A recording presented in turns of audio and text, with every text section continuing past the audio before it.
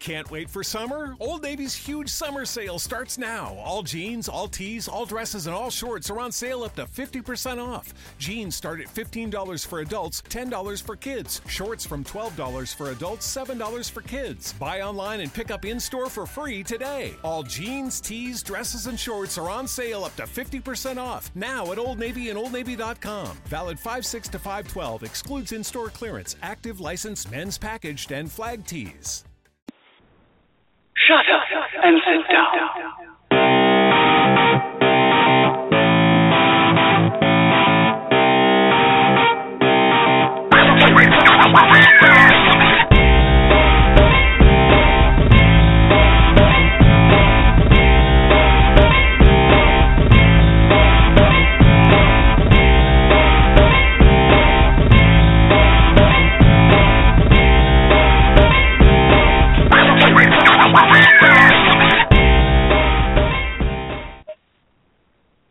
Bitches. Tonight we're going to be talking about time travel and fix-it-fix and fandom and canon and why often fan fiction writers are obsessed with correcting parts of canon that upset them. And it boils down to this, you get this idea of how it should go and what should happen. And then there's disappointment when it doesn't come out exactly the way you wanted it to come out. And you end up writing a fic where Thorin doesn't die and Bilbo and him live happily ever after. There was big news in the Teen Wolf fandom, and I'm sure it's going to spawn a whole bunch of fix-it-fix and maybe some time travel to where Scott doesn't even get bit at all. But the big news in the Teen Wolf fandom is that Tyler H. Hoechlin, I don't know how you say his name, Derek, the werewolf side part of Sterek, will not be a series regular anymore. And the Teen Wolf fandom went boom. It was so crazy. They're saying Hecklin. Anyways, he's beautiful, and he'll be missed. As you can tell, I still have a cold. So Lady Holler's going to be leading the discussion this evening. And I'm sorry for those of you who didn't already know that, and I just it's not a spoiler. It's all over the internet. How could you not know? Anyways, we're going to dig Lady Holder out of the dashboard here. Hello. Hey, talk. I have to hold on a minute. I have to put stuff on hold. Okay. So talk. You go ahead. So I spent the entire time from the instant she picked the subject to, like, I looked over at the clock and freaked because it was 8 o'clock, researching, and I went and I found time travel stuff. There is a whole list of time travel movies, from the really great ones to the really horrible ones. And you know, there's some really good ones out there, and then there's the rest of them. And one of the first ones that I remember watching, whole chunks of it, I've never seen the whole thing, was The Time Machine, and it was a 1960s movie, and it had the most gorgeous time machine. It was a chair that he sat in, and he dialed this thing, and it got to a year, and it was one of those where I remember watching it and seeing what people were thinking the future might be. Rod Taylor. Hold on 1 second. 1 second. For I need someone to harvest links that appear in the chat room for a later addition to the episode. Not just yours, but people that it's going to happen. There are going to be other links in the chat room. So if someone can harvest links for me, that would be really, really super helpful. You mean H.G. Wells, right? The Time Machine by H.G. Wells? I think it was by H.G. Wells. I think that was the base story. I read that book a long time ago. Yeah. you know, anyway, you cannot discuss time travel and not discuss the Doctor. This is true. The Doctor is his own special, you know, thing, and so that works. But the last link I put up is the list of time travel movies that I went through. Some of the other ones that one of the ones that I fell in love with when I saw it the first time was The Final Countdown, all right, which is, you know, me being in the Navy, I will honestly say I have no shame. This was the greatest little time travel movie I had ever seen at that point. And it was so much fun. And those are the links to it, including the trailer for it. And I mean, it doesn't give you the full layout of how good this movie was, because the in time travel you've got two choices. The choices are to let the world happen as you know history happened, or to interfere and either wipe out the universe that you left if you subscribe to one set of theories, or because you arrived in this time, the other set of theories is that you spawned your a new universe. And in The Final Countdown, they ascribe to the first theory, which is you can't screw with time. And what they had to watch happen was it got all the people in that, and it's a good movie. The next one on the list that I saw, how many people liked Star Trek: The Voyage Home, the one with the whales? That was it's my favorite one. I know, it's one of my favorites too. Just because double dumbass on everybody. Yes, yes, yes. I think that when you think of time travel movies, you think of Star Trek and you think of Terminator. Mm-hmm. Oh yeah, that's on the list too. Yeah. So yeah, it's my favorite. It's actually my favorite, not because of the Save the Whales, actually, or not because of the preaching of it, although there was that. It's the sly humor, everybody remember where we parked. Yes, you know, spread out. You look like a cadet review. You know, all these little things. You know, where it's so much fun. You know, and that was one of those things that they didn't take themselves too seriously in that one. I will the Russian asking. Yes.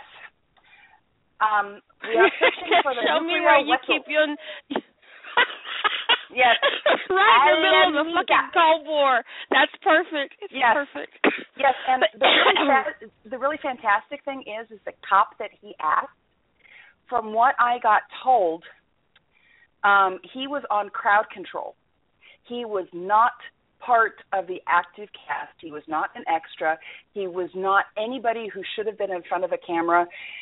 And they got him, and the look he's giving them of what in the fuck are you people talking to me for was legit. So yeah, you know, that was great. The Chimera points out the doctor gave me a pill and I grew a new kidney. You know, and that little old lady. Best line ever. Yes. Best line ever. This one, I'm with McKay. I can't fucking stand the movie. What movie? Back to the Future. Oh, Back to the Future. I like the third one in the West. I like the third one. I hated the second one. Back to the Future. Back to the Future gives me hives. It's just, ugh. You know. But it was very. That one also ascribed to the first theory where, you know,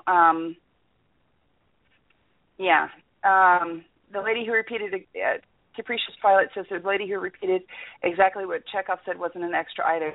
There were a lot of people who I think got sucked into that particular movie in error, maybe. Or Destiny. Or Destiny, yes, or Destiny.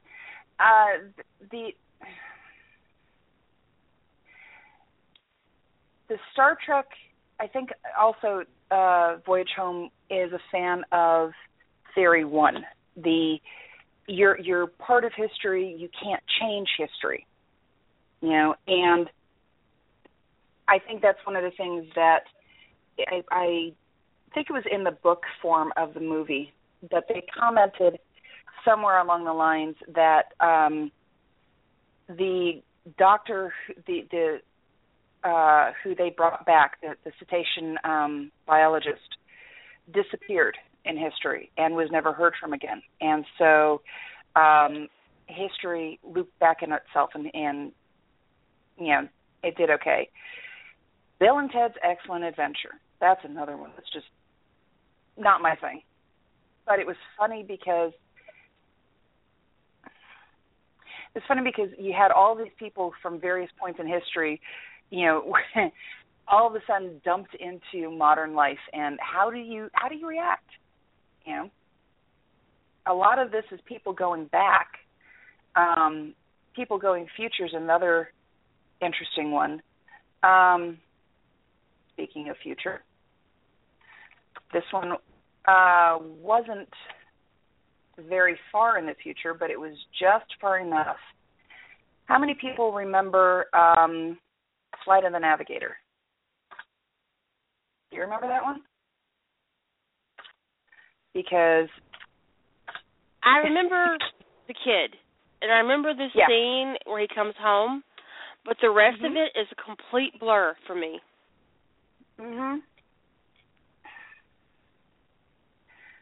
Flight of the Navigator, I like the computer where it comments that it found this really nifty organic computer, and it had lots of room, and it stuffed it full of all the information it needed, and the kid goes, "What happened?" And the computer says it sprung a leak. And the problem is it's the kid. Highlander isn't time travel, though. You know, it really isn't. It's one guy living through history and not adapting too well at times. Let's see. Terminator, somebody mentioned. And that one, honestly, I think is a good example of series 1 and 2 combining to become spaghetti because it makes no fucking sense. Jilly mentions, what about the other Star Trek time travel one, First Contact, which is Next Gen? That one was good. It was in some ways I almost say that one was Theory 2. You know, because you had one history that led to our Star Trek, and then you had this one. Oh, and, you know, the whole of Enterprise, where they started talking about their time travel agent weird people that made no fucking sense. So, Capricious comments that I got it wrong with Flight of the Navigator. Capricious says, no, it stored it in the kid's head, and the kid's brain leaked. The robot crashed into a pole while looking at daisies. Okay, that's even more creepier than I thought. Star Trek episode with Edith Keeler, City on the Edge of Forever, I believe that one was. The most popular and beloved episode of the original series. You get 15 Star Trek fans into a room and ask them to name their favorite Star Trek episode, and more than half of them will say City on the Edge of Tomorrow. And the others will say, come on now. What is that one where they're about ready to right, Jilly. Moon launch? The Trouble with Tribbles. The Trouble with Tribbles. Those are the 2 most popular episodes ever. Probably. Although I'm terribly fond of Amok Time. That one is fun just for the sheer insanity. It really is. City on the Edge of Forever. Willow was Okay. right. It is on the city on the edge of forever. Willow wins. I have a Tribble. I do too. My husband Terminator. bought it for me. I got it in a specialty thing for the husband. Terminator and Terminator 2 were freaky. Gorgeous. Terminator 3 just got weird. Terminator 1 is gorgeous, not because of the graphics or the cheap special effects, or not cheap for the time. For the time, it was amazing, right? But it was the begin all end all. Terminator was beautiful because it was about sacrifice and love and it was I was blown away by the first Terminator, and Terminator 2 was just as good, bittersweet, and I'm looking forward to the reboot. It'll be interesting to see where it runs. Yeah. John Connor in 3 was a shit, as far as I remember. I didn't watch 3, I think. I did watch 4 was terrible. Oh. 4 needs to be struck from the record. Okay. So, continuing on, I went looking for the 3 episodes I remember of Stargate. First one is 1969, where a solar flare sends Stargate SG-1 back to 1969 into the same room that they were in, which was the embarkation room. And the only problem is right over their head is a missile. And they're in the middle of, that was bad. And it was funny because it all relied on one guy to remember exactly what they needed. And Hammond pulled through. And that was just fabulous. Window of Opportunity is the one Jilly just put up. That's the next one on my list. That one is Groundhog Day done Star Trek or Stargate style. All right, and Stargate doing Groundhog Day. Let's see, what was it? There was juggling, there were bicycle rides, there was snogging, and there were golf games. Can't forget golf. And Jilly comments, in the middle of my backswing, it's the best line ever. The best. Yes. The other one, Gone Wacko, yes, that was the other one that he comments. He was having a bad day.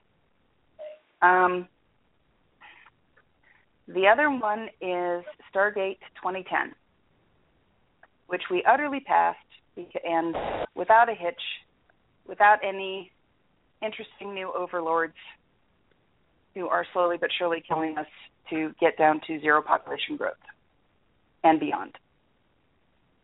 And that one, you know how you commented that Terminator was about sacrifice? Yes. In some ways, Stargate 2010 was as well, because they were going to do. And they were going to get that letter back through the gate, and they were going to warn themselves so they did not deal with these people. And that was something that made time travel worth it for them. And time travel, you've got the extremes of it's a plot device, it's humor, it's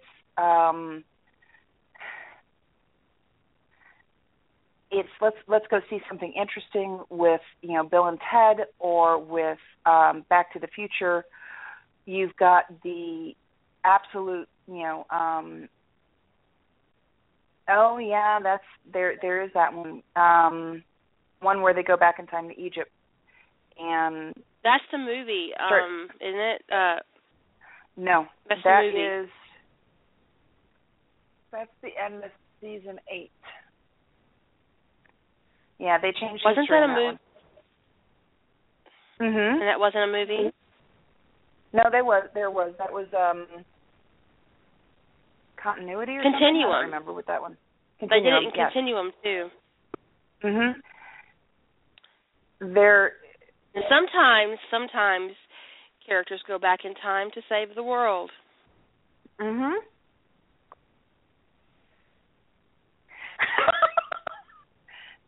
Really showing how bloodthirsty she is, because she comments that the best part of Edward Forever is Tom Cruise getting killed over and over again. I adored that part of the movie.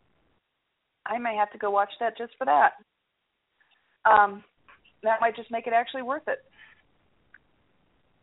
Yeah, but does he die in more interesting and better ways each time? Because that would be great. No, apparently it's not. Oh, she says some of them were hysterical. There's always a good thing. Like Wile E. Coyote hysterical, or like Darwin Award hysterical?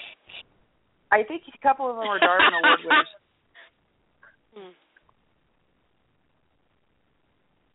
Small favors on that one. Yeah, we're definitely not Tom Cruise fans. Okay. He brought that shit on himself. Yes, he did. Going back to Stargate, what was the name of the episode with Atlantis, Rodney inventing whole new forms of science just so he could get John back? The Last Man? Was it The Last Man? Yeah, I think so.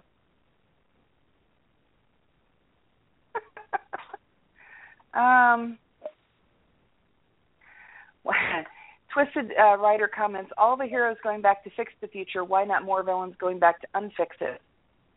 Because usually when the villain loses, he dies. And it's too late to go back and fix shit. Well, it's not just that, but it's also to deliberately... Well, actually, I take this back. There is a villain who goes back to the future to unfix it. He looks like a really hunky Austrian bodybuilder who actually had a nice ass at the time. But, there's one. What are you talking about? The Terminator? No. Yeah. God, you were such a jerk some days. I love Time Cop. I love Time Cop. It's amazingly bad and terrible and awesome. Oh, yeah. There is a picture on that list that I gave everybody that has a picture of Van Damme, and I think he's in a pair of nice tidy whities or maybe less, but he's doing the splits on his counter, and it's a really impressive picture. So, yeah. Yes, Van Damme. The man who couldn't act his way out of a wet paper bag, but really looked pretty doing it. I think one of the reasons why bad guys don't really go back in time unless they get defeated is because you want the good guy to win. You want him to save the world. You want him to destroy all the bad guys and kill Voldemort and win the day. Well, the thing that gets me for this is also there's a case for it as to step into or onto or through the whatever you're using to produce the time travel. Terminator was a machine. It got programmed to do this. It didn't have a choice. It walked or stood there and took its Ben spindling and mutilating, all in one whatever. I can't remember his name. John Connor's dad in this, Kyle Reese, he had a choice.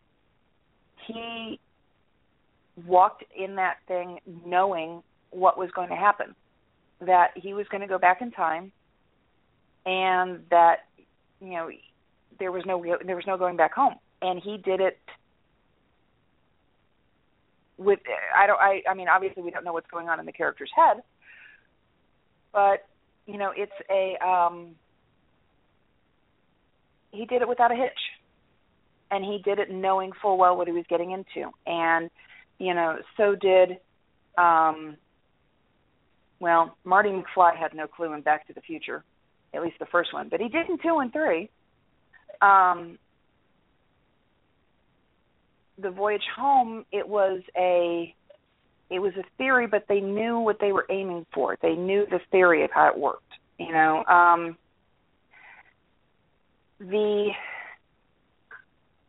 SGA, Elizabeth, and Janice.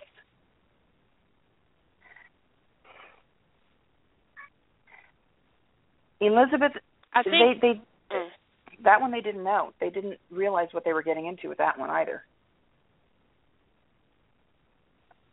They just knew they had to do it better the next time. Mm-hmm. Right. I think that when you talk about time travel on TV, that not discuss Quantum Leap. No, that one was a show that definitely broke a lot of ground for what it did.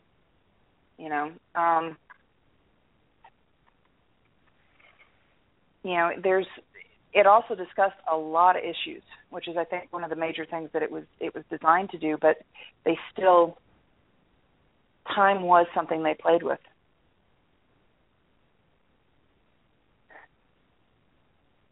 Timeline. I haven't seen that one.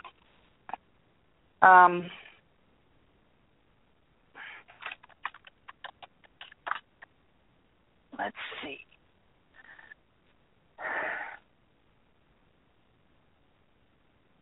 Timeline. Oh, that one. Okay, yeah, that one did show up. There we go. There's Timeline.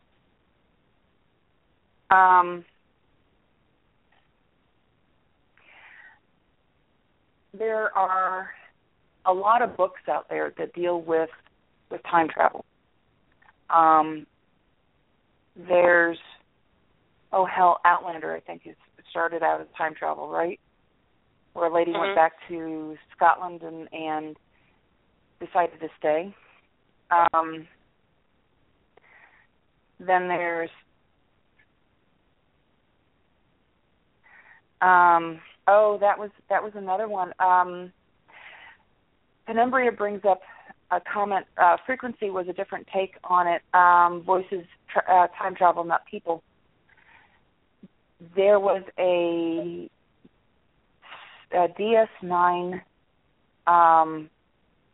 show where I think it was the doctor and somebody else were talking to a woman, and she was dying.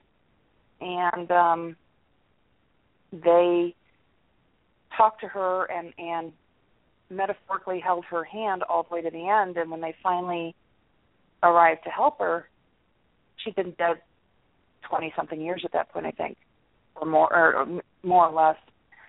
And it was only due to some weird cosmic thingamajiggy that, they were there to hold her hand through it. Lost in Space. Yeah, there's that one. Time travel is a very popular and in some ways very cheap gag, because all you have to do is say this person is from this time and put them in the future or the past, and have them get used to everything and the weird and wackiness of it is amazing. A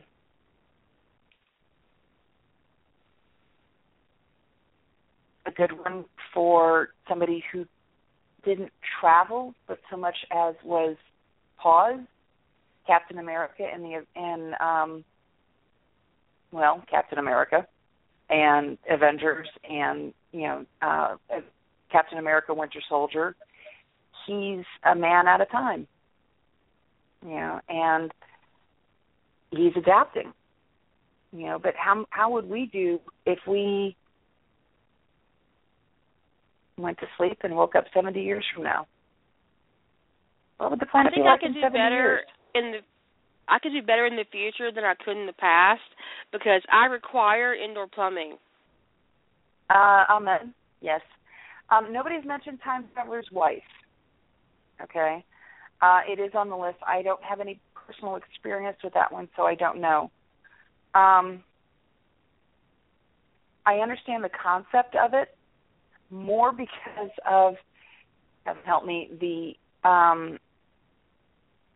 Hobbit fic that is based off of Time Traveler's Wife, too. Which is movie. Beautiful. Yes, it is. It's just fantastic. If somebody can find that one. Looper, I don't understand. I watched Looper. It was shocking. I was like, whoa. I should have seen it coming. I should have seen the ending coming, but I didn't. But I really enjoyed that movie. I really enjoyed Looper. But I loved him. That okay. could be why. What about, I don't know how many people have seen this one, and I think I can fully and totally blame my dad on this one, The Philadelphia Experiment. Did you ever see that one? A long time ago. I was really young. Philadelphia Experiment is a weird one as well. It definitely hits the major points of bizarre. You said earlier that time travel is a cheap plot device. It is. But I think if you write it, that even if the plot is cheap, your characters can pay unspeakable prices for what happens. Yeah. I think that there's a Harry Hermione fic where it's called In This World and the Next, where they're executed after the Blood War, and they go back in time. And there is a scene where they exact revenge on one of the main people responsible for their executions in the future. And they feed this person the three-headed dog. Oh, God. And it is horrific. And they're both, after it happens, they're both really traumatized by what they've done because they didn't think they had that in them or something. I don't know. But, so sometimes if you put your characters in certain situations that can pay a price that's quite unexpected. The Final Countdown, hell, it's an old movie. There's no spoilers here. The Final Countdown, they go back to, if I remember correctly, December 6th, 1941.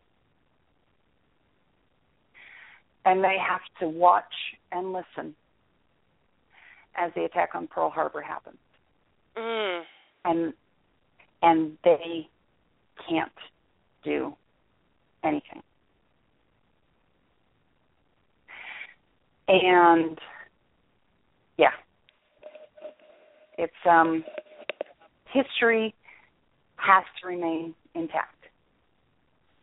I think that kind of time travel is more punishment than anything else. I mean, you're torturing your characters with this idea. It's kind of like making Bilbo watch Thorin die over and over and over and over again. like some kind of corrupt, terrible Groundhog Day. Yeah. What is it? Window of Opportunity was a guy who was living one 10-hour day over and over and over and over again to find a way that would let him go back far enough to save his wife. And it didn't work. And half the reason I love that particular episode, it's not just the humor, although, you know, the golfing through the Stargate will never, ever, ever get old. It's also the last 5-10 minutes of the episode where Jack is standing there and telling the guy that I would do anything to be able to do what you want to do, but he can't. And that level of emotional honesty in that character in that episode was just, it was so fabulous, especially after, 35 minutes of him being an absolute clown. It was definitely a very emotional punch. Boom. Yeah, very much so. Part of the reason I call time travel a cheap plot device, if you're making a film or you're making an episode on TV,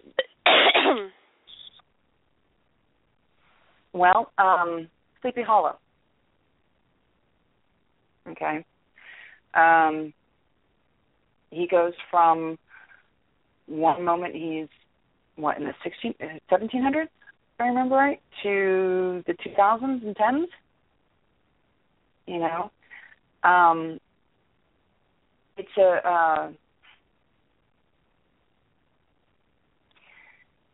It's a way of giving us that outsider's perspective on all the things we take for granted.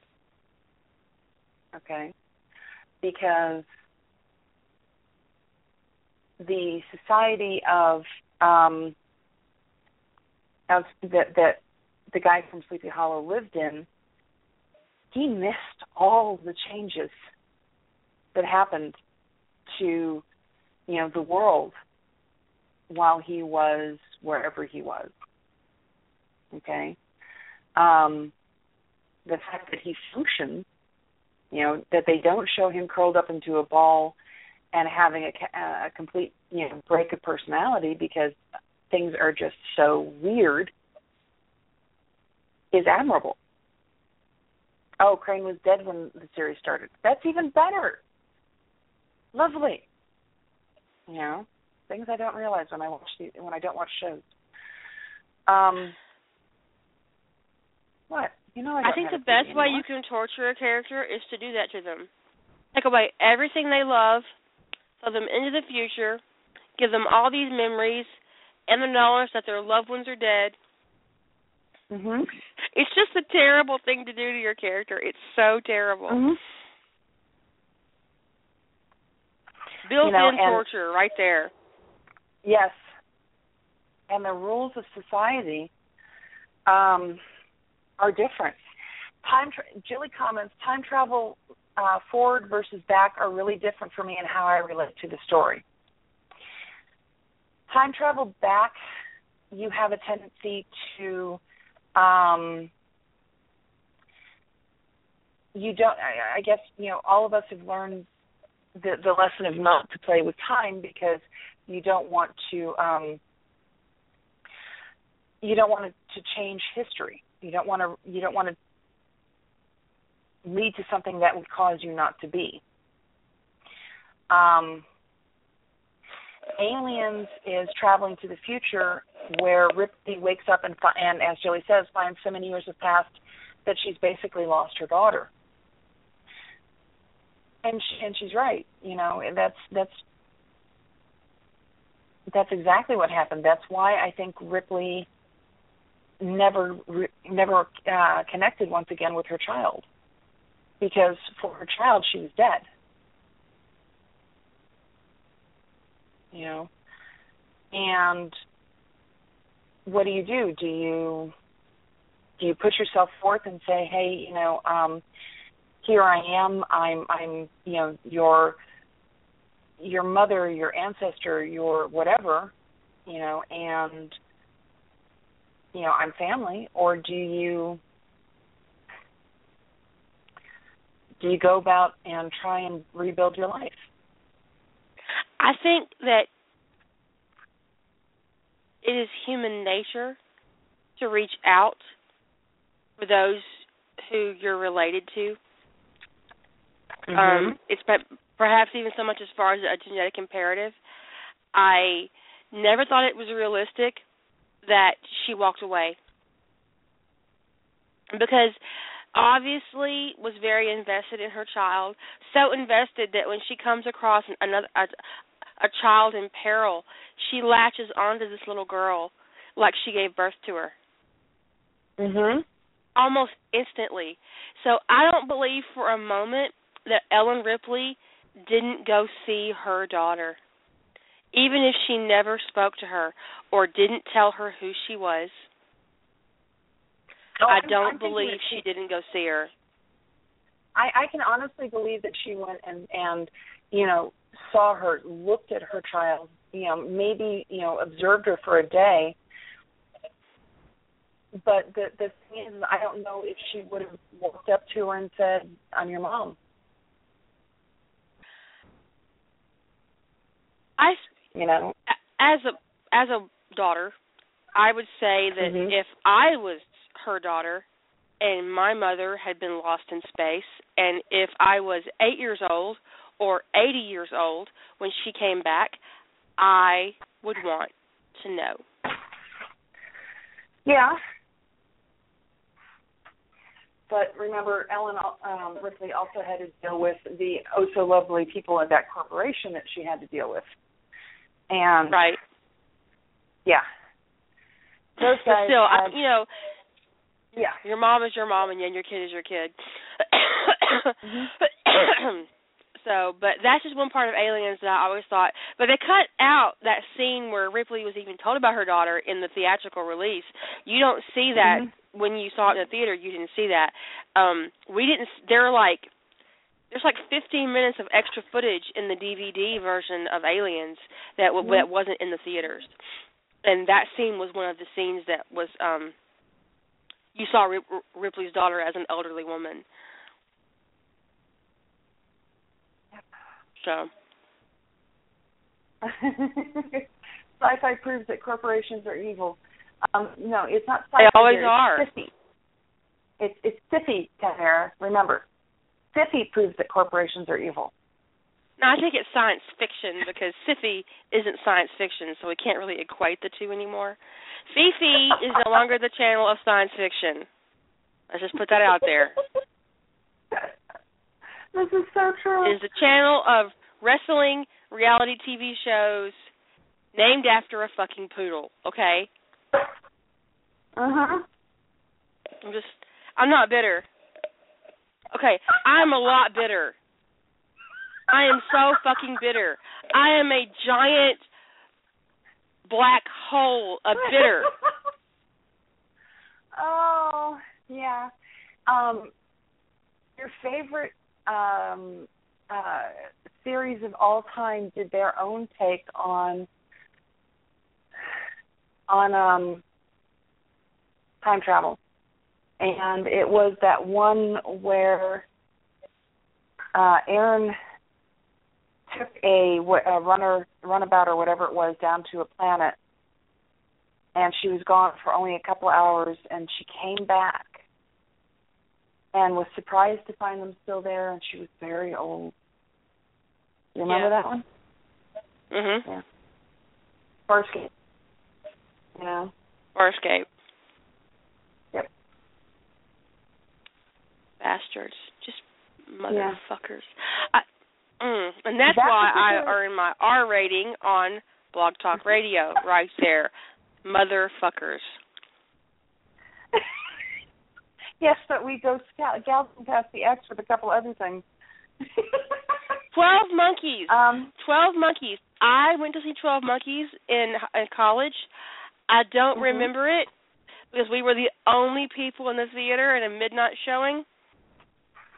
Did you fall asleep or did you do something else? We had sex. Come on. Yeah. What the fuck? We watched 12 Monkeys and 7 in that theater in the middle of the night. And we did watch 7. And for the longest time, we would be on, like, opposite sides of the quad, and I would yell out, "What's in the fucking box?" And he would yell back, "What's in the fucking box?" Because didn't we all know what was in the fucking box? No, I never watched the movie. Everybody knew what was in the fucking box, okay? Have you seen 7? Uh-uh. Oh, God. Watch 7. Watch 7. It's got Brad Pitt in it. And trust me, by the time you get to the box, by the time you get to the box, you're going to be yelling at Brad, "You know what's in the box." Because we were all yelling at him, "You know what's in the box."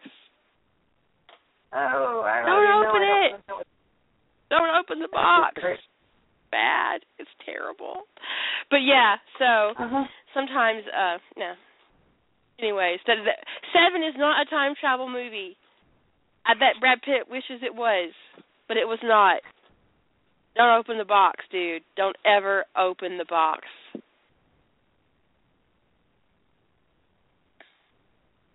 Ew. I have not seen Free Jack.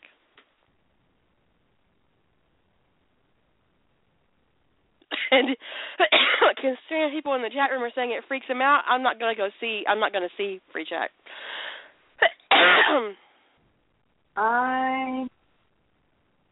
Let's see. 12 Monkeys. Oh yeah, 12 Monkeys is listed on that list of stories. There was I don't remember if it was an after school live action, if it was a primetime whatever, but it was a guy who I don't know if he policed time or whatever, but he had a kid companion and he had this watch or whatever that they used to travel through time. Occasionally it broke, but it was some weird, wacky, very odd show. I don't remember anything else about it.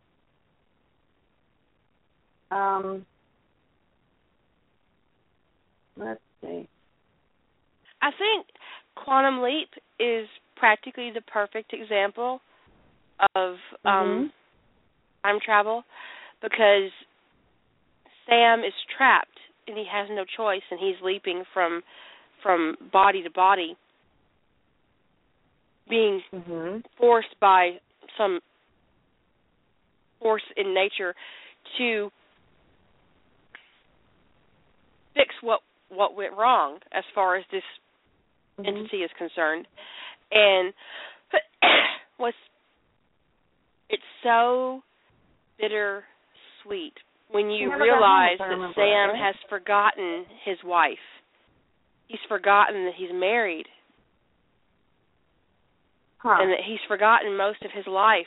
And so when he actually kind of leaps back into a body in his own time and he sees his wife and Al's doing the leaping and Sam's at home, and you realize what Sam has sacrificed unwittingly because this wasn't his intention. And so they switch back again and Sam's leaping again. And I don't know if they meant to rip our hearts out. Maybe they did. They did a good job with it. Maybe they wanted to fuck us up. But am I the only one in America who hates the fact that Sam is still leaping? No. And Sam never got to go home? Mhm.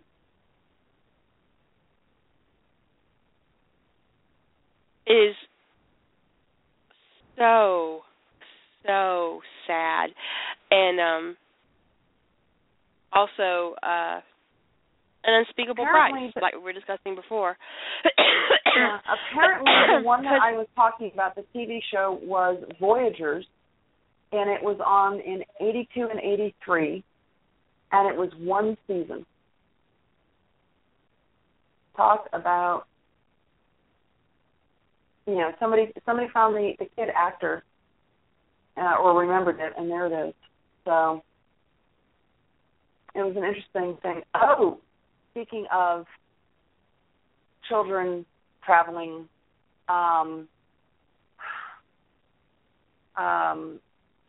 Moose and Squirrel. Damn it, the Rocky and Bullwinkle show. They had that dog who was the professor, who they went back in time a couple times. Do you remember that? Not really. Wow. They had a movie about this recently.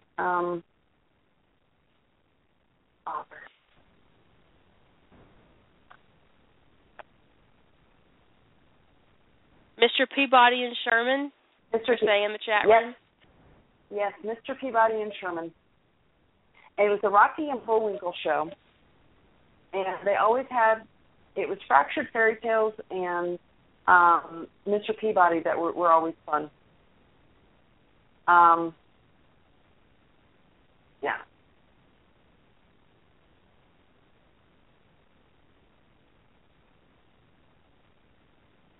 I don't want to know what in the world you guys are talking about. So, what's your favorite time travel fic? In fandom, across the fandom, anywhere. Your favorite one? Oh, man.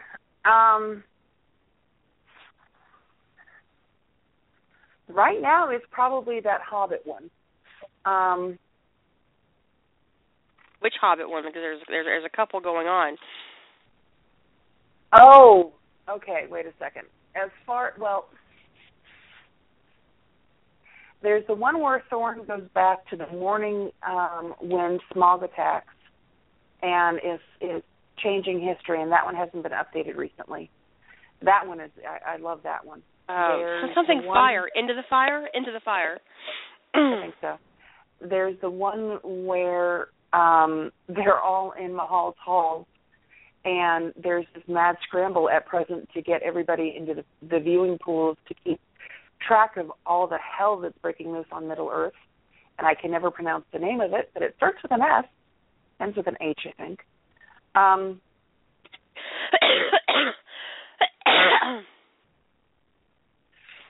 then Sliders was not time travel. Sliders was not. Yeah, time I said travel. that it's dimensional time travel. It's dimensional travel. Yes, and it's Twisted Writer comments that it's San S-U-K-H, and I just can't pronounce that. That one almost to me kind of it's got that vibe that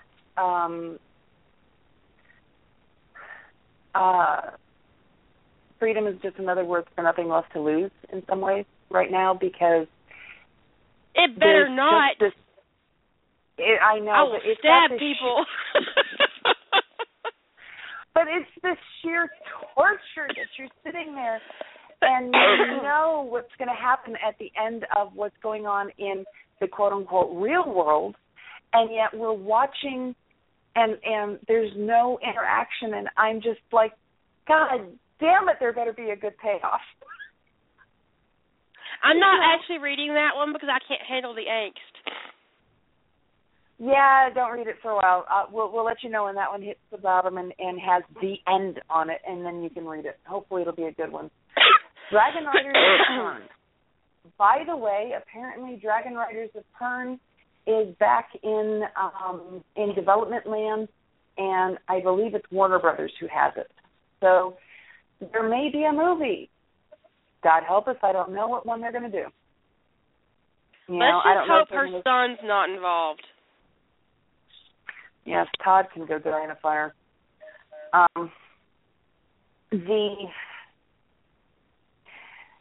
There was the Old Timers and Lessa and her time travel and the moving back and forth with time with that one, which honestly was cool and worked out great and, was just absolutely fascinating.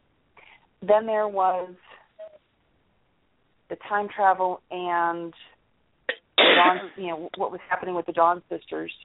And this is one where I don't know how much I can get away with actually saying, and I don't know how many people on here have actually read Dragon Riders of Pern.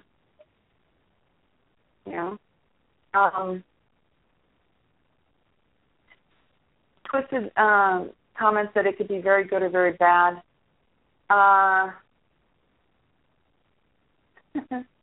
It's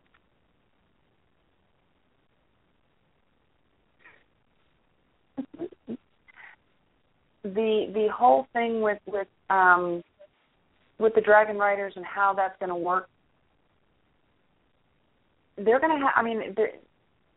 They can't do what the last round I saw of potential for the Dragon Riders of Pern was going to be, which was going to be take the Dragon Riders of Pern, name basic ideas, and make Buffy the Interstellar Vampire Thread Slayer thing out of it, if I remember correctly.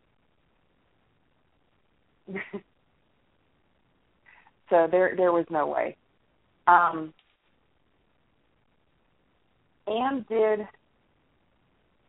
McCaffrey, I think, stuck to Theory 1, which is you can't change history. You have to work within its rules and its structures. By going back, you're not spawning a new universe. Okay, I'm going to pause myself because I have to do something, but I'll be back. You have fun with that. Hopefully this doesn't cause everybody else, so we'll see. Can you guys still hear me?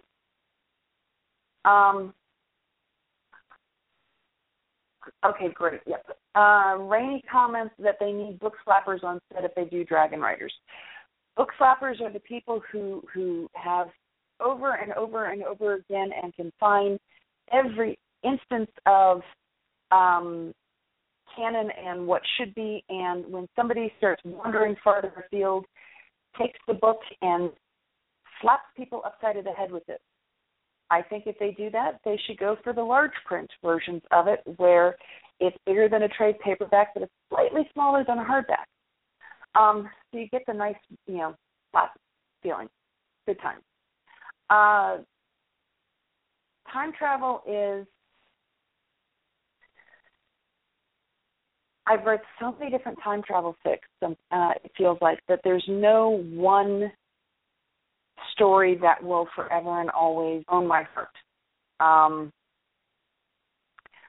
There's too many out there that when you look at them, you read them, you enjoy them, and you hope that the next one is just as good. And so with Amazon comments that they need about a dozen book slappers for Pern. Yes, that I think is putting it mildly, because the level of detail in there is just fantastic. Who was it? I think, I don't know, is it canon in Lord of the Rings and The Hobbit that there's that one elf who apparently died, came back? I know we've got Durin the Deathless, who keeps popping back, and Glorfindel. I hope I pronounced that right. from Jilly James. The idea of you live, you die, you come back, reincarnation. Only the thing is Glorfindel apparently and Durin remember. You know, they Glorfindel is iffy. The original Glorfindel it's iffy. It's iffy whether or not he's reincarnated. And this is why. Because it's unfinished. Tolkien didn't finish his thoughts on this character. So Glorfindel, the original one, died fighting and killing a Balrog, Balrog. Yes. Then he is apparently reborn, and he is in Rivendell at the same time that Aragorn is growing up.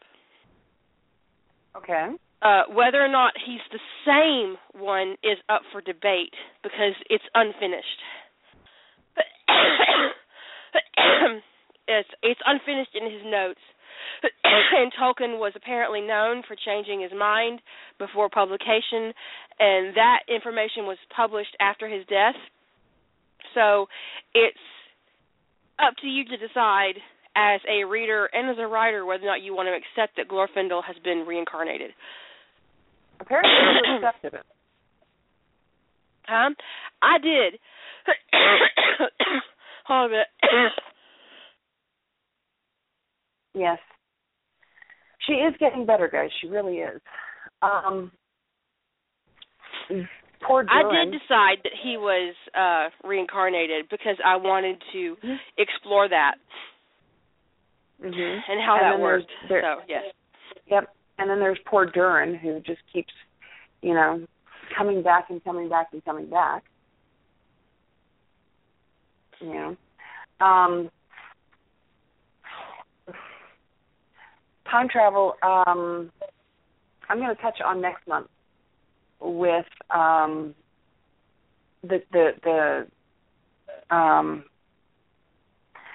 rough trade thing that we're doing, because you and I are both, and I think Cinna, we're all doing interconnected We're not stories. the only ones. Not the only ones, No. because when I was doing the links and stuff, a lot of people have kind of positioned themselves to write connected stories. So no, we're not the only ones. There's like 5 or 6 maybe. Okay. Could be more. Mhm. So. But it's going to be interesting to see how you treat it, because I know with mine, you know, my first story is King Arthur.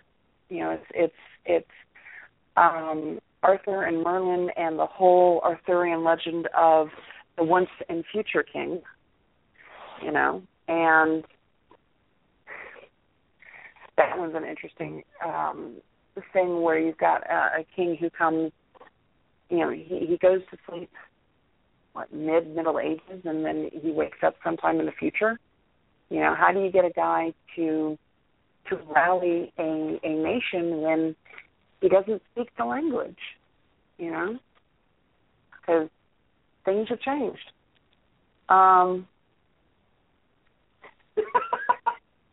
Oh, Jilly put up a link, and I hope that whoever's harvesting does grab this. But apparently we get to see Tom Cruise die. And I just clicked on it, and it does not exist. That did not work. So, we'll see. I'm doing Sherlock and Watson in my first story, my historical. Mm-hmm. I'm going to do the Ritchie universe, and it's going to be a post-Mary story. Now, in canon, Mary dies of consumption, I believe, or maybe tuberculosis. Either way, she passes in canon, so it's going to be set after her death. And my second story will be John and Rodney, who have been who are essentially reincarnated, and they they wake up when they're in high school. So by the time they meet when they're 30, things are a bit different, because the John Shepard who graduates high school is also John Watson, and John Watson was a doctor. Mm-hmm. Mm-hmm. And a soldier. A very good doctor.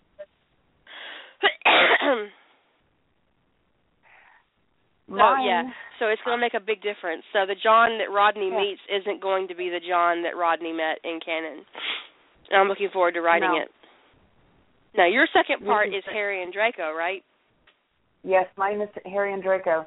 And the thing is in the first part, it's fairly canon-ish, heavy on the ish.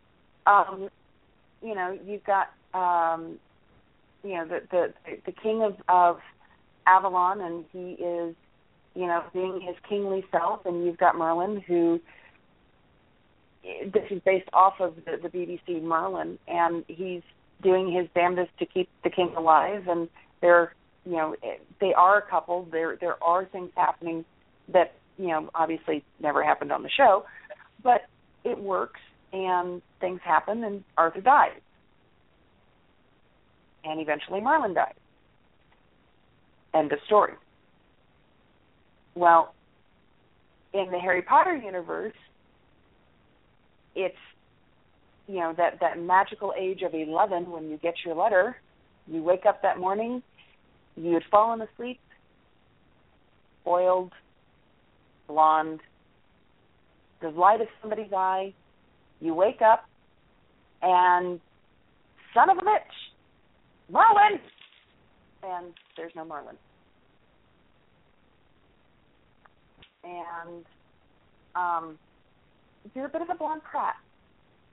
And you don't see Merlin until he wanders into the store you're getting measured at, and he looks at you, and all hell breaks loose, because the boy who lived is Merlin, and the ferret, if you will, is Arthur, the once and future king.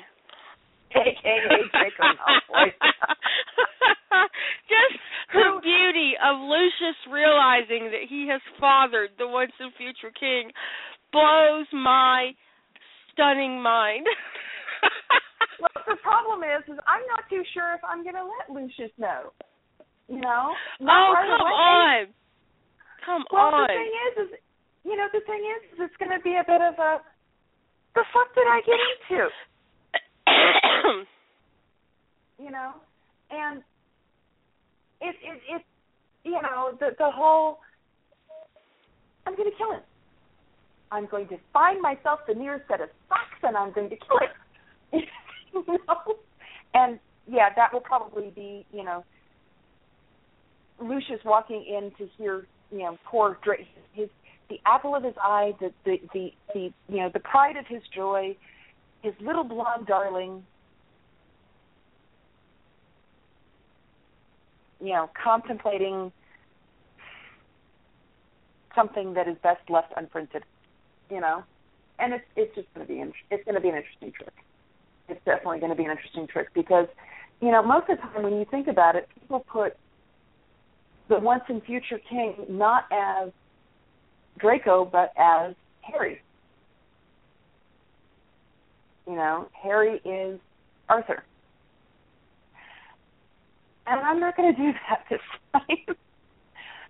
That blonde little arrogant sod is going to be the future king of England, or at least the magical king of England. And he's going to be playing for quite a while in this, second fiddle to his best friend, soulmate, truer of his sanity, who happens to be, the new chosen one. And so,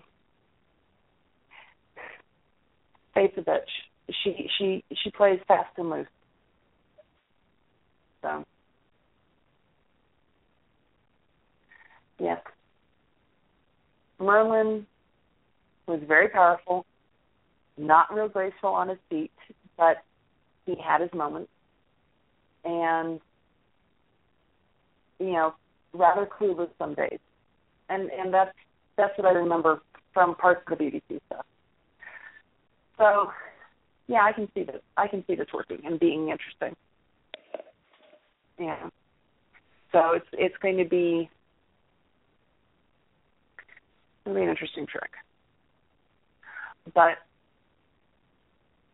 that is a time travel as your soul. Your body doesn't come with, I don't know if that technically be, time travel or if it's reincarnation or what have you, but you're starting again.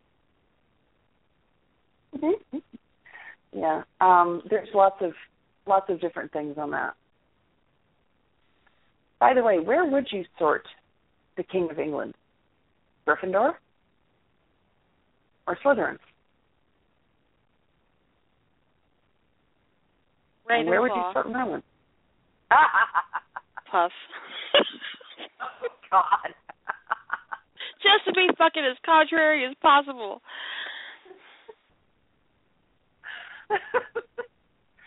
I need to tell you that I have, I think I've lost internet. I have lost internet. And my power flipped a little bit. So, oh, no. Yeah, if that happens, you'll have to run the timeout, and it will cut off at 2 hours, so just FYI, if that happens. Yeah, so I guess not. Because right now I can't even end the show. So, anyway, we got 47 minutes, so hopefully my husband will fix it before then.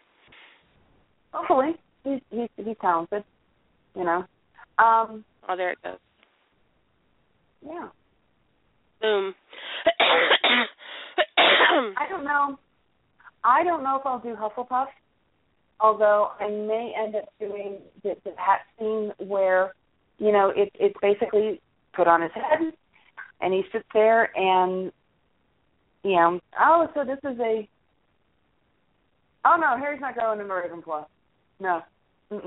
Not at all. You know what, though? Here's what I would say, that all true Slytherins go to Ravenclaw.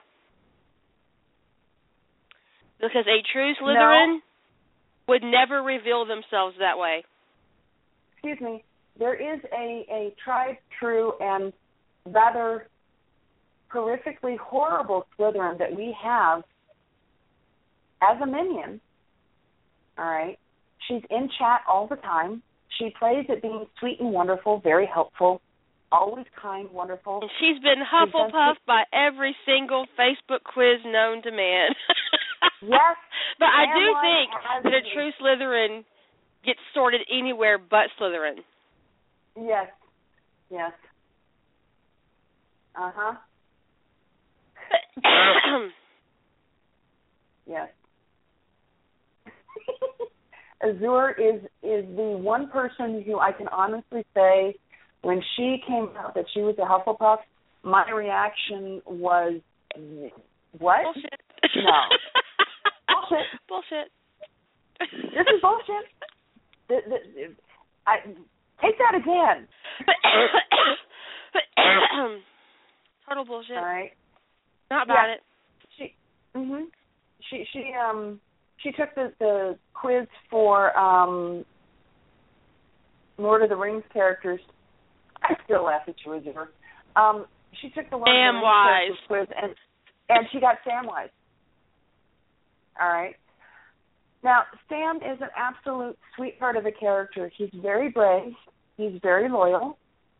He's about as underhanded as they get. And he's got a vicious streak. This is all in the movie and apparently in the book. And honestly, that's his work. Except her vicious streak is a little more obvious and up for everybody to see. I mean, one thing I would say is that Harry's hat style was completely manufactured. I think that even you could probably say this is one manipulation that is obviously canon and Dumbledore did it. I love Harry as a character. I do. I love Harry as a character. But in no single way in canon is he cunning.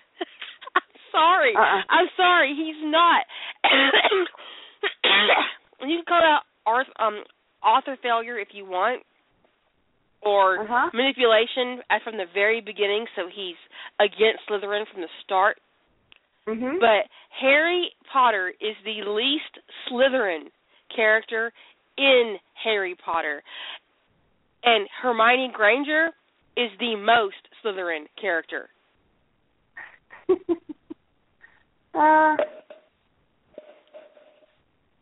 Harry is 100% Gryffindor. Don't think about it, just go fucking do it. He's all in from the very moment he gets on a broom. He's in. He's the only one out of all the champions who thought it was a good fucking idea to summon a broom to outfly a goddamn dragon. Yeah. This is not the mark of a Slytherin, okay? I love him, but no. So that hat stall was completely and entirely manufactured. The thing with Arthur is, he may be a hat stall, and if he is a hat stall, it'll probably be between Ravenclaw and Slytherin, because he needs knowledge to be a good ruler, but he also needs cunning and the ability to travel shark-infested waters, and they may end up going in their canon houses, Are you at all tempted to have them wake up like on their 16th birthday?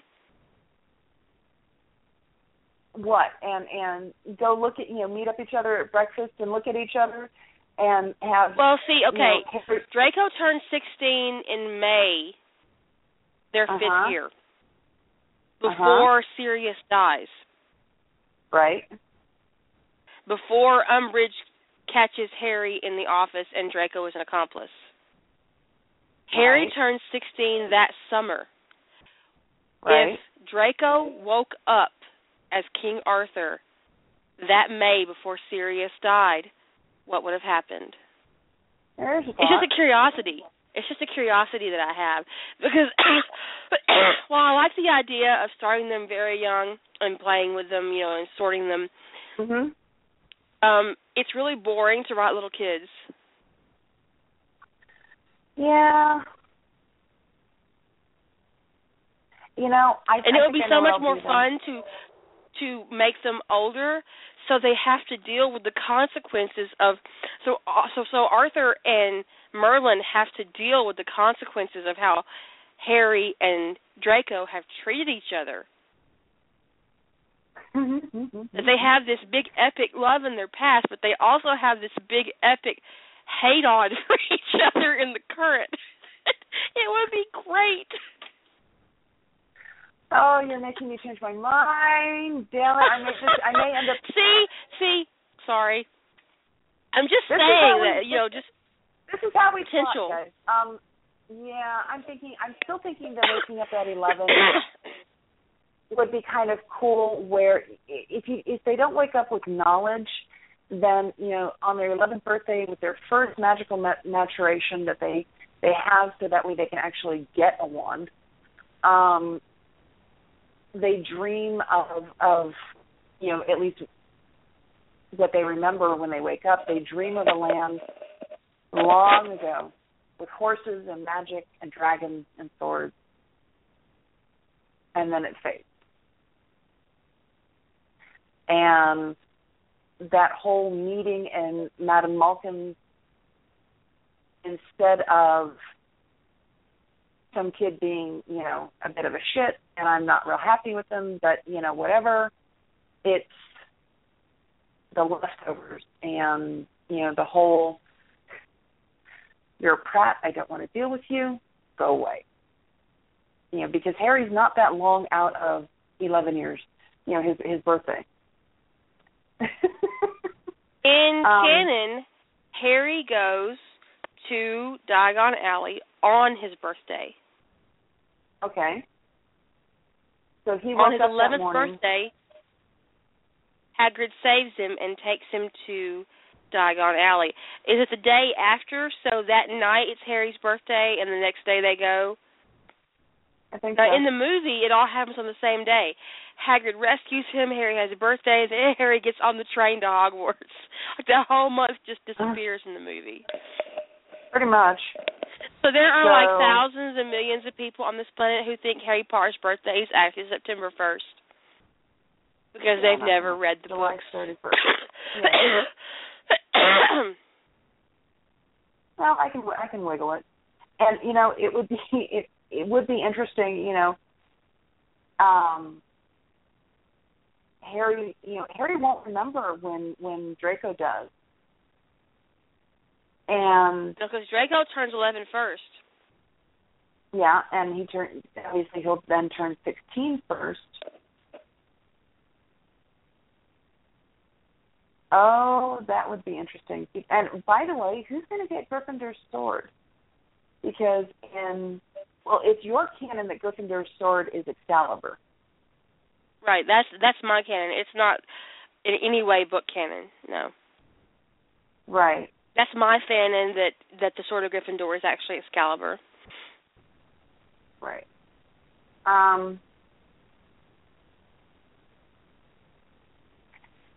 You should look and see if Merlin had a sword in any kind of canon to see if Merlin had a sword.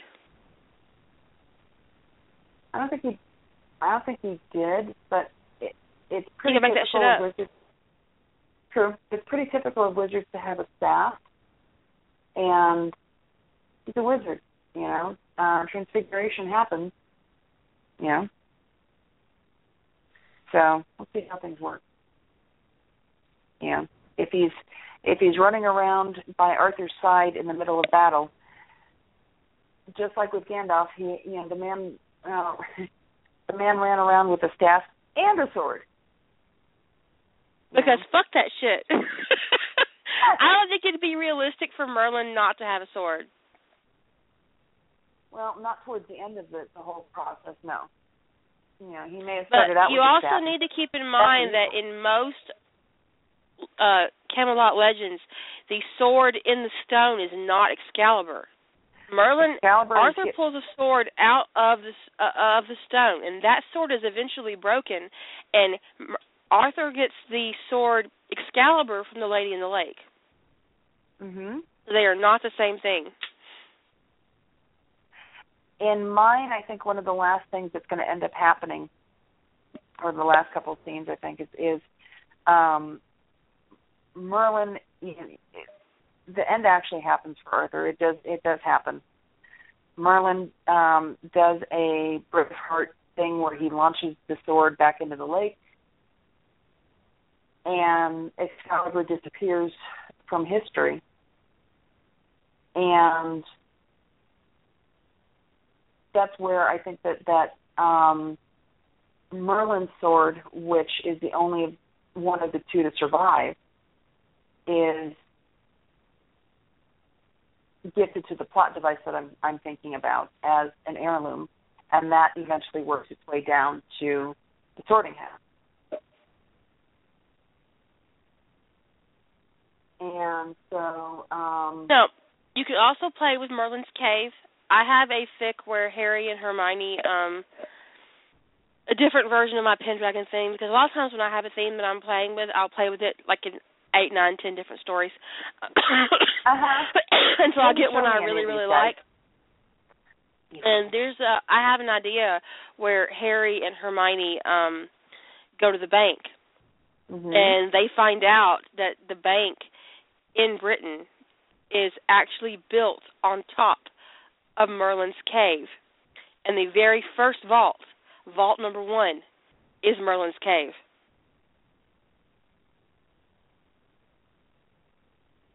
So you could put Merlin's Cave under the bank. And when Harry goes in the first time, he could get his staff. That's a possibility. What I was thinking is it's a way to. Oh, the hell, look at mine as well. With the thing I used last year, where I did the little goblin ball, and that is the expandable womb that they concentrate all their I'm actually going to blend that back into the first story, because there's going to be the only surviving child, the only child of those two guys. And what kills Merlin isn't so much Arthur's death, it's Arthur's death and basically open wound where he's pouring everything into that orb to keep their child alive long enough to be born. That's the thing I decided on, if I remember right. And that's going to be depressing as fuck. Remind me to get some tissues to read that shit. Sorry, he dies. I mean, how else can you put it? Oh, that's okay, because I plan on killing Sherlock and John, too. I'm not going to lie. Yes. Because honestly, in order for it to work, when you're doing these connected stories, your characters in your first book, your first story, they have to die. Have to die. Bring us today. Bring us today. Sorry. Yes. In this case, I'm bringing out my bed. And it's going to be, Guinevere is going to be there, and the knights are going to, the surviving knights are going to be there. And so you've got, Merlin, who hangs on just long enough that his son is born. He, names the kid, hands it over to Gwen, makes it back to the lake, and toast. But his sword is given to his child, who, God help the kid, I may end up naming him Godric, and off we go from there, and becomes the heirloom of the Gryffindor line, gets stuffed in a magical hat in a room in a school full of kids, and it gets barfed out again, so that way the reincarnated Merlin can kill a basilisk with it, which actually would work. And then at age 16, poor Arthur wakes up. That works. Poor Arthur wakes up, to realize that he's Arthur, King of the Britons, or King of Avalon, depending on my mood at the time. And what would really suck is if the Lady of the Lake is, at this point, cohabiting with the giant squid and beams him with the damn sword. Oh, wouldn't it be great if the Lady in the Lake is actually the giant squid?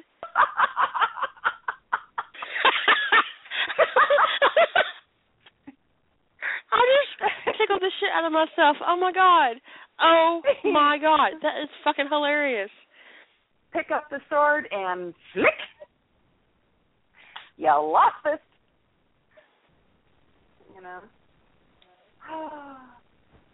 Yeah.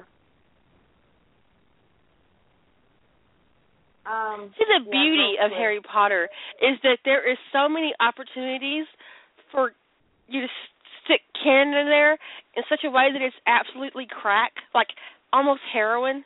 Mhm. Yes, absolutely the best.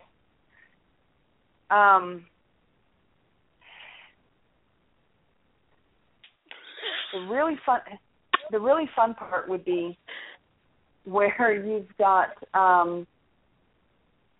you've got Harry and Draco, and the whole summer where Merlin is using magic that is so far out of use that the Ministry of Magic can't find it. I mean, why would they be looking for these spells? They've not been in use for 1,000 years, or more. And getting around the muggles. But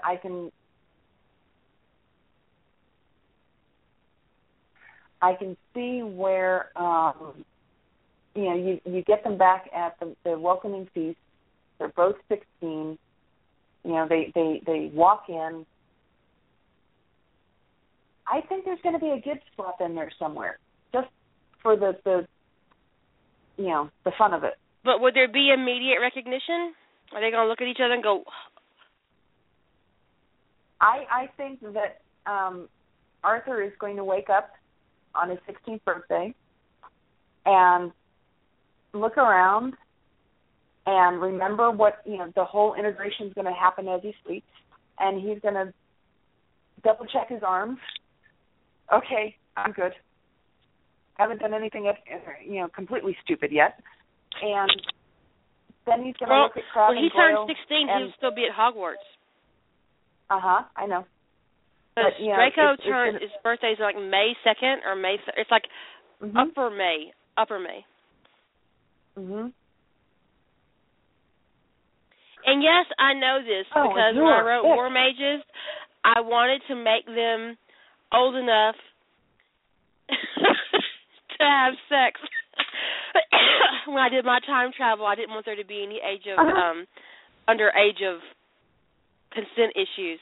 So I made sure to send them back in time in such a way that Draco was already 16 and Harry turned 16 before that ritual in War Mages. Yes. I'm rereading that, by the way. It's great fun. But I want Draco to wake up, and, just he's like, okay, he's looking at his arms. They're clean. I haven't done anything, horribly, completely wrong. And then he puts his arms down and he looks at Crabbe and Goyle and just sighs. Then again, and gets out of bed, does his morning routine, carefully does his hair because apparently Arthur really liked his hair, and walks into breakfast and looks over, trying to find Merlin. And he doesn't. I don't think he's going to recognize him, not until Merlin wakes, and that's going to be the interesting part, I think. And it'll be like, that just fucking figures. Out of all the people in the whole fucking school, it had to be Harry fucking Potter. Actually, what it'll be is, for the love of it, I can't say it. That thing where you have, I think it was,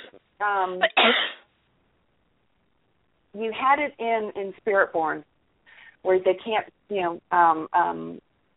swear by Mahal. It's kind of hard to take his name in vain when he's standing right there. Yes, and Draco's going, for the love, I can't swear by Merlin. For the love of Googly, it had to be Potter. And then go, well, at least it's not Weasley. But it had to be Potter. At least he's hot. Yes. And I may it could be worse. It could have been Ron Weasley. Yes, but I may or may not keep the canon height, because Draco is taller than Harry, and have Draco, aka Arthur, go over, and he and Merlin are interacting, and he's moving a little bit, and Merlin sucker punches him.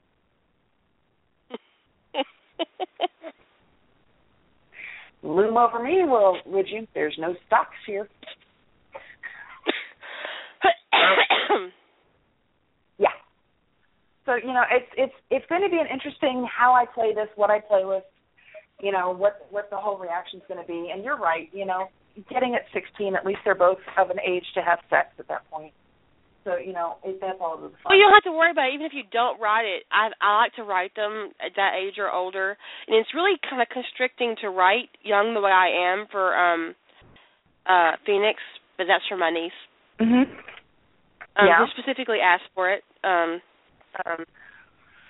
Well, I'm enjoying the hell out of it. But she's also the same niece who brought the Deathly Hallows to me when she was 10 years old. And then she went into the kitchen and pulled an X-Acto knife out of the drawer and brought it to me. And she said, I would like you to fix my book the way you fixed yours. Because I cut the epilogue out of my book. So my sister comes into the room. She says, what the fuck are you doing? I said, I'm fixing Harry Potter and the Deathly Hallows. And she says, how are you doing that? I said, I'm cutting out that stupid epilogue. She goes, oh, that's a great idea.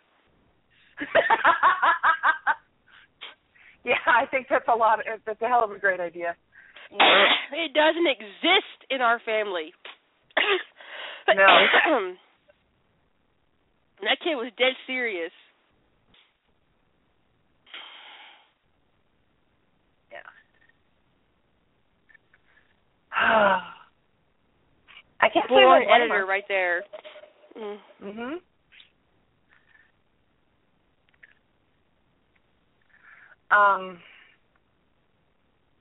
I guess time travel is the literary, it's the movie version of Fix It Fic. You know, it's let me fix what I don't like about this. You know, let's make things better. I watched an episode of maybe Twilight Zone. I don't know what it was. But in the future, this young woman was sent back in time to kill Hitler as an infant. Uh-huh. So she goes back in time and she gets a job with the Hitlers, and their baby is born. And she takes the baby. It takes her a while to get up to this point. And finally she takes the baby, and because she knows she cannot live with herself if she does this, if she kills an infant, she takes the baby and jumps off a bridge. You're thinking, oh, that's interesting. I wonder how history would change. And then you see Mr. Hitler come home with a baby. And the baby is dark-eyed and dark-haired, where their original baby was blonde hair and blue-eyed. And he hands the baby to his wife, and she says, we'll call him Adolf. Uh-huh. And then you realize that Adolf Hitler only existed because somebody went back in time and killed their original baby. Mhm.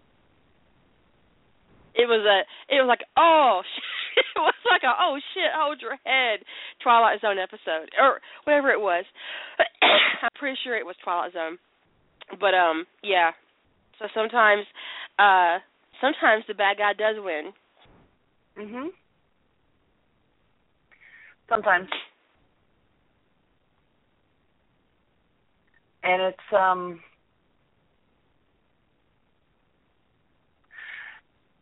you know, history is sometimes it seems like it's malleable, sometimes it's you know, things that can be easily, or you think that they can be easily done. One simple change and things can be better, you know. But history is a series of unintended consequences. You know, and that one. You should put that shit on a pillow. What, history is a series of unintended consequences? Yes. Or at the very least on a T-shirt. Just saying. Mhm. Yep. The story with Thorne and him going back in time, and he shot the arrow at Smaug and killed the dragon. Into the fire. Yes. Into the fire. History. That's a beautiful story. Mhm. It is a very beautiful story. And I'm not trying to rush the author. I'm not trying to nag the author, but God, I want to know what happens next. I know, right? And this is actually in a moment where I can say, okay, dudes, I understand why you want to beg me for stuff, because I want to email this author so bad and beg her for the next part. I have been tempted to offer to beta for her. That's how bad I want the next part. But I have not done it, because that would be rude. But I have thought about it. I want you to know that. Yeah. I do understand your plight. Yes, it's Into the Fire is the one where they think Thorn is a seer. Yes, that's the one where they're hoofing it across the north. It's the other one, and I can't remember which one that one is, but it's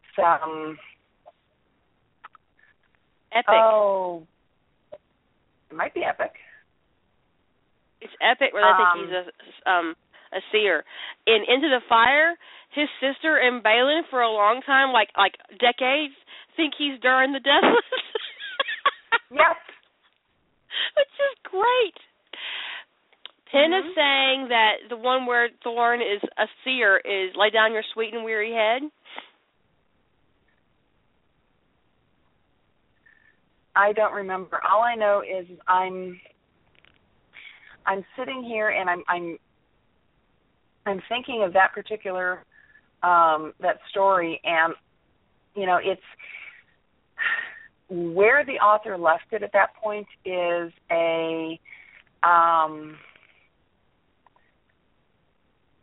we're just about ready to get some payoff. Cock tease. The term you're looking for is cock tease. Yeah. Yeah. Into the Fire is the one where Thorn kills Smaug. Right? So that's not the one where... By the way, the one Hobbit one where Bilbo no. I have them backwards. Is the time traveler? Huh? No. Lay Down Your Sweet and Weary Head is the one where Thorn goes back in time and kills Smaug. Into the Fire is the one where he's a seer. Okay. By the way, the one I put up is of an arcane binding. Is the one where Bilbo is the time traveler.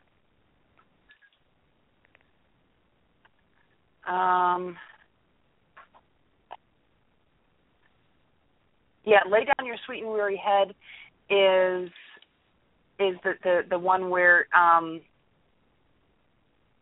he wakes up and it's the morning that he's going to kill a dragon. And that's the one where I think he's Durin the Deathless for decades. Yes. They don't tell anybody. No. Not even him. And Epic is the one where Thorn and Bilbo go back in time, right? I believe so. And that's got the Keely-Feely in it, so not everybody is reading that. No. Although I haven't seen any sex between them, so I've been reading it. But I really hope the author doesn't do any sex for them in it. I can deal with it if it's just a background thing that I don't have to think about.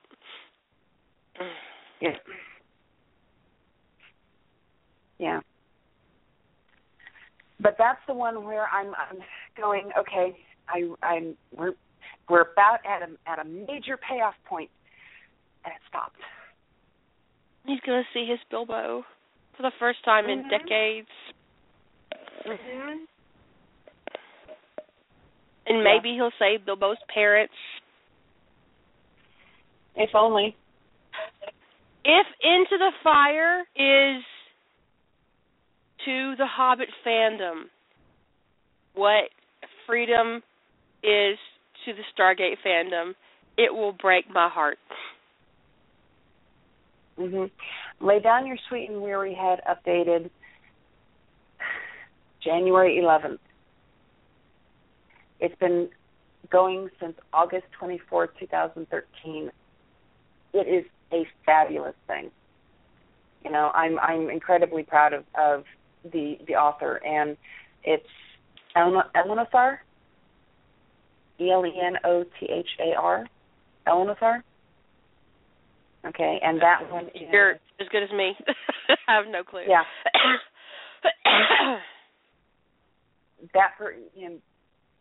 Spot on, beautiful. Beautiful stuff. So,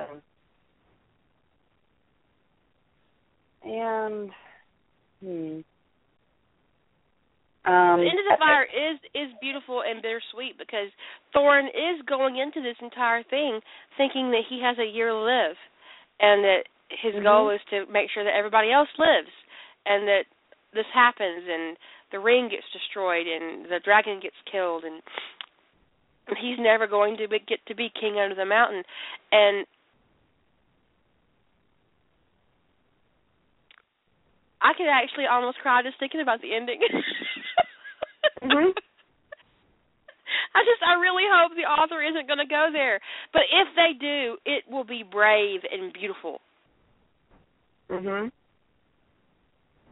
just hope they don't. Yeah. Yeah, lay down your sweet and weary head. The summary is Thorin dies. Thorin wakes up. He's understandably confused by this, especially since he appears to be in the Erebor he knew as a young dwarf, about to be attacked by a dragon. I time travel sick with Thorin as the one living his life. You know, that whole summary I read it and it was like, okay, click. This one I have to read. I know, right? I have never clicked so fast in my life. Yes. Boom. You know? I was all up in that fic and 10 hours passed. I was like, what? Okay, babe, have a good day at work. I think I was more a bit of a I was about 15 chapters in, and it's like, gotta go to bed. I can afford 10 more minutes. It's another chapter gone. Shit. I have to sleep. I can go to work on 2 hours of sleep. You start bargaining with yourself on how long. I can't do that anymore. I can function on 3.5. Okay, so I have to go to bed at this time. Okay, read. Shit, it's getting closer. Shit. Okay. And I opened up my phone. This is how bad I was. I opened up my phone. I found the link. I opened the story. I dragged that cursor down exactly where I was reading on my computer. I had it on my phone. I closed everything up. I turned off my computer so I didn't have any temptation. And then I went to bed. And good for you. Then I was at work. I totally didn't. No, you don't realize I had to work. So, you know, there's this thing I need to get paid. So, you know, I'm at work. I work in a call center.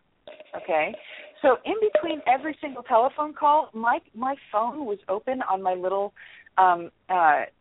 keyboard drawer that I never use, and I'm tucked up against my desk, and I'm slowly paging down as I'm reading this story in between telephone calls.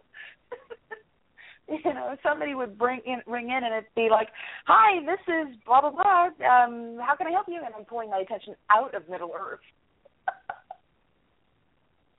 It's like, yeah. Why do you keep calling? Stop calling me, bitches. Yes. Yes. Jilly comments that if she fixed the timeline, it's a long damn time before Thorin will ever be able to consider crossing paths with Bilbo, which was instantly angst. Yes. At this point in the story, Bilbo is a tween, and Thorin's on his way to the Shire. Because he wants to make sure that he's okay. Hobbits become adults at 35. 34, or no, 33. Is it 33? So, 33. So, Thorin's got maybe 15, 16 years before he can approach him as an adult. But how old is Bilbo during the Fell Winter? I don't know. He's old enough to remember it vividly and old enough to have participated in parts of the defense of it. So he would have to be old enough to actually function. So a tween at least. He could have been a small 20? child. 18, 19, maybe. 20? Mhm. We should look that up. Well, I am reading a fic where Bilbo goes back in time, and he ends up being a bounder. yes, I've read that one. I forget what that one's called. And he meets Aragorn's father, who's a ranger. Mhm. And they're defending the Shire. And it's great. It's great. And Bilbo's a badass. So Jilly's saying that during the Fell Winter, Bilbo is 21 or 22. So the question is Thorin and Gandalf approaching the Shire as the Fell Winter happens? We don't know. It's very exciting. It's a great story. I highly recommend it. Mm-hmm. Lay down your sweet and weary head, and the author's name is beautiful and eloquent, and I can't say it. Ellen Othar. Yes, it's Ellen Othar. Ellen. Mm-hmm. We're going to go with Ellen. And if you're listening, Ellen, yes. Fantastic fucking work. Fantastic fucking work. You go, girl. We're very, very happy. Mm-hmm. Very definitely. And I hope you're proud of me for not begging you for shit and emailing you and offering to beta. If you need a beta, I am more than willing to be your prison bitch. You just let me know. Kira Marcos@gmail.com. I am totally fucking serious. I will be your beta. You let me know. And and here's the thing. She does that. She will never say a word to anyone about what she reads. Doesn't mean she won't giggle in my ear. And brag. And I would definitely brag. Yes. I would totally fucking brag. That is no lie. I would be bragging on Facebook. You guys, I read the most awesome thing. I can't tell you.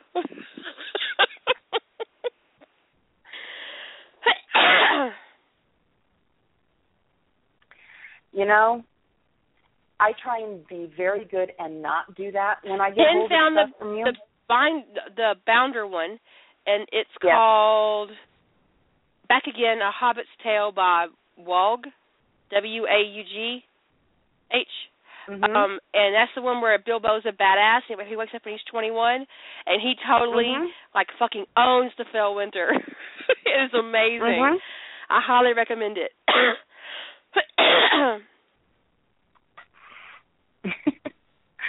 Yeah.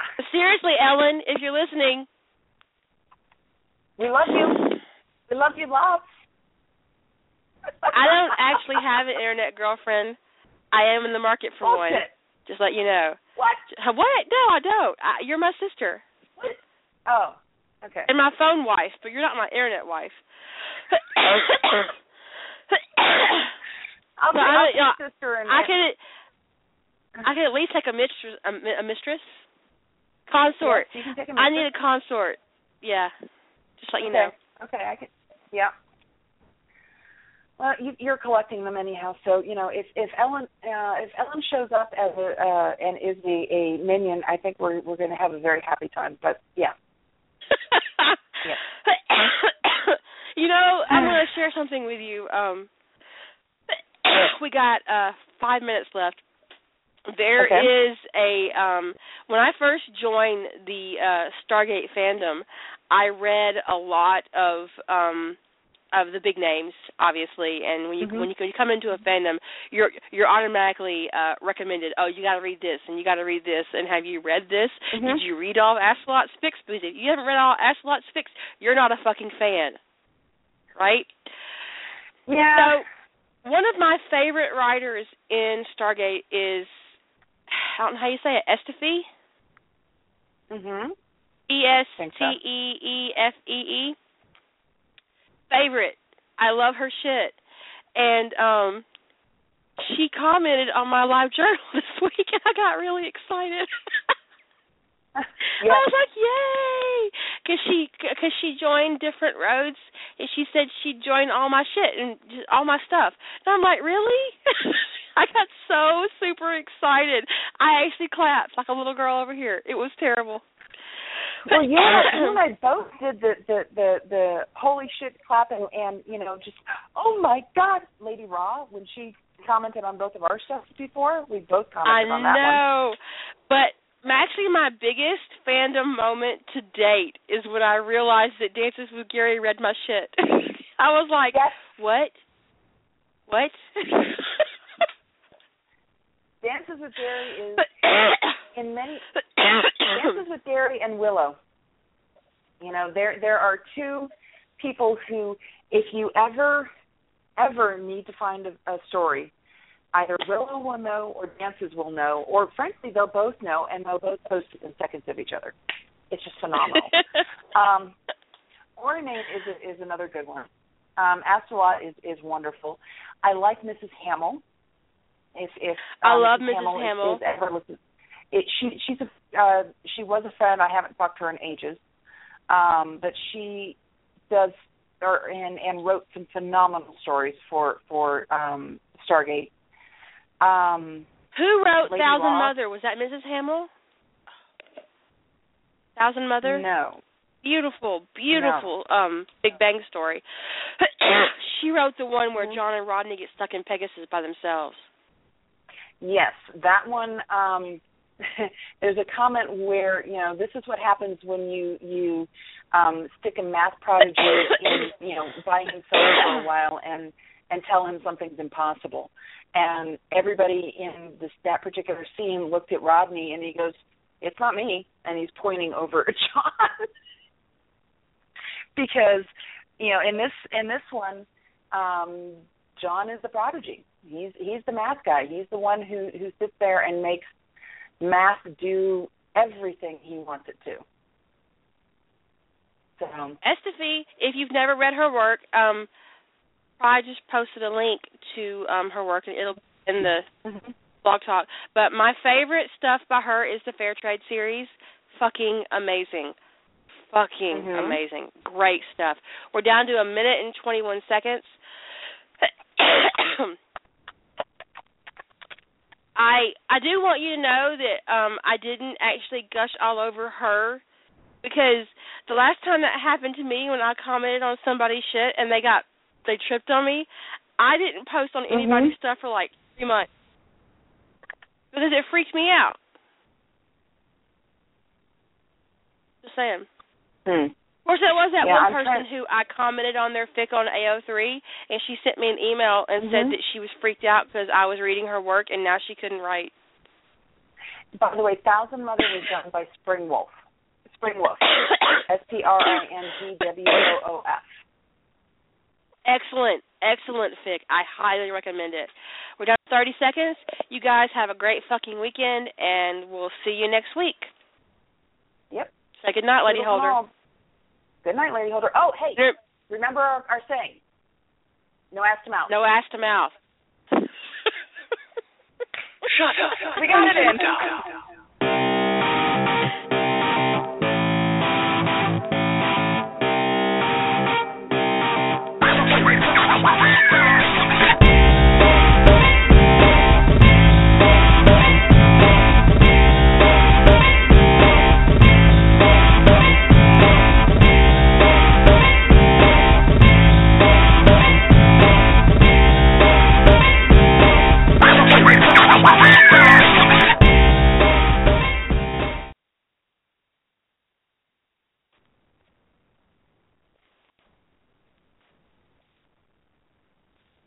Seven billion humans on Earth can't all like the same drink. That's why Circle K has Polar Pop and Froster. Pick your flavors and make that 1 in 7 billion mix just right for you. Polar Pop and Froster, just 79 cents each at Circle K. Limited time only at participating locations. 500 vehicles to sell, 500 ways to save. 1 month only at Phil Penny Mitsubishi during Mega Memorial Month. Now through May 31st, we will accept your credit application. A $200 down payment and a $350 a week paycheck can get you a new Mitsubishi. Don't forget, every new vehicle comes with our 10-year unlimited warranty. You could win 5,000 big bucks with our 5K test drive giveaway. Visit BillPennyMitsubishi.com. To qualify buyers on approved credit. Warranty valid through 10th year of ownership on new vehicles only. 1 entry per household per month. Must be 21 with valid driver's license and insurance. See dealer for details.